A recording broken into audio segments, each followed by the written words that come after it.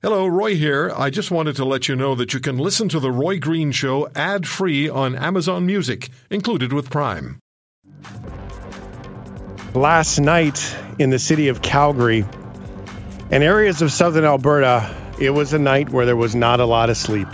It started out fairly early, continued until late into the night, but it was one of those thunderstorms that people will talk about for an incredibly long time. You have to understand, in and around southern Alberta, where I fill in for the show from, storms come, they go, they're big, they're nasty, but they don't typically last very long. And then we see them and they're gone. Getting hail in the middle of summer where it stacks up on the sides of the roads is not that uncommon. The amount of hail from last night's storm was mind-boggling as it all stacked up. Joining me now, Jody Hughes from Global Calgary. She's a weather prognosticator and also a friend, so we'll just throw that out there so everybody knows. Hey, Jode. Hi. So, this storm last night, it was a monster, wasn't it? Well, it really was, and it was one of those, I hate to use the cliche, but those perfect storms where everything can go wrong and did. So, throughout the day, most of Alberta was under a severe thunderstorm watch.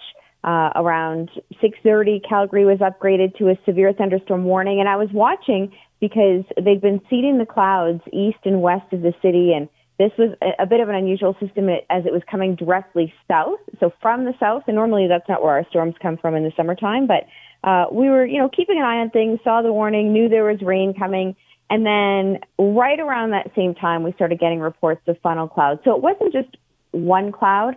This was a line of thunderstorms that were popping off just along the southern border of our province. And we ended up with at least 6 reports of funnel clouds in southern Alberta that Environment Canada is investigating. Meanwhile, when that storm crossed into the northeast portion of Calgary, it hit with a vengeance. We had almost 50 millimeters of rain in 1 hour. Cars on Deerfoot Trail people were just, they had to leave them if they could get out of them. There were reports of the fire department bringing a boat and rescuing people that were stuck there, standing on top of their SUVs. We had. Well, I'll explain that for a second. This is a freeway through the middle of the city. It's not like it's like every city's got that we're on the network with. You've got a freeway that goes through the big cities. This is a 3 or 4 lanes each way, big freeway, water up to the roof of cars floating. Yeah, it happened so fast. I mean, you don't get that much rain in 1 hour really very often, and so thankfully. And then we also ended up with these enormous hailstones. Like you said, often they'll be smaller. There were tennis ball-sized hailstones that were hitting parts of the Northeast. I was walking around this morning and surveying some of the damage for our morning show on TV, and I've honestly never seen anything like it. Everyone that I talked to, first of all, credit to Calgary and their spirit, because everyone was in pretty good spirits, but everybody I talked to just described it like a war zone. And I know that is used a lot, but when you looked at these houses, siding was shredded, windows were destroyed, cars, I mean, you've probably seen hail damage, but you've never seen hail damage like this. Windows, front and back, totally annihilated. The dents were incredible. The fences were torn to shreds as we were walking to our live location. At one point, I was picking up pieces of fence and tail lights, and it was just unreal. It was, like I said, I've never seen anything like it, and it just caught that northeast corner of the city. I can't even imagine the amount, the damage estimates from the communities that were hit last night. Well, it's going to hit the news, that part of it, absolutely. Was it a record for rainfall? Do you guys, I probably not track rainfall in an hour, but a record for rainfall in a day? So certainly not in a day. I mean, that's significant, and on many days it could have been. It just didn't happen to be that day. We had about 54 millimeters in total at the airport, and remember, almost 50 happened in that 1 hour from 7 to 8 o'clock. And so, people saw the warning. You get thunderstorms all the time.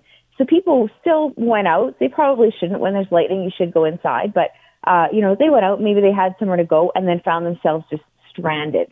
I talked to a guy who left his home. He saw the rain coming down. He only got a couple of blocks. They had to abandon their vehicle because it just got entrenched in water and essentially swim off the road and find back alleys to make their way back home. And then as the storm hit their home, they just went into the basement and prayed, he said, for 30 to 45 minutes. It was that intense.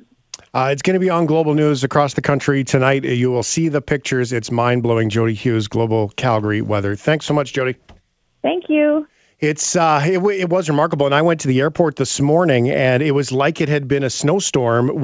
They had piled up all the hail on the edges of the apron, and it looked like a winter snow pile 10 feet tall as far as you could see by the blast walls of the airport, because they just had to plow the hail out of the way. And driving across the roads with ruts in the roads this morning that were 6-8 inches deep just to get through the roads, and those are hailstones piled up. It's a remarkable scene, and the damage is heartbreaking. Man, oh man, oh man.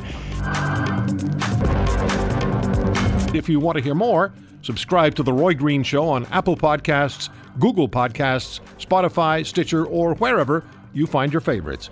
And if you like what you hear, leave us a review and tell a friend. I'm Roy Green. Have a great weekend.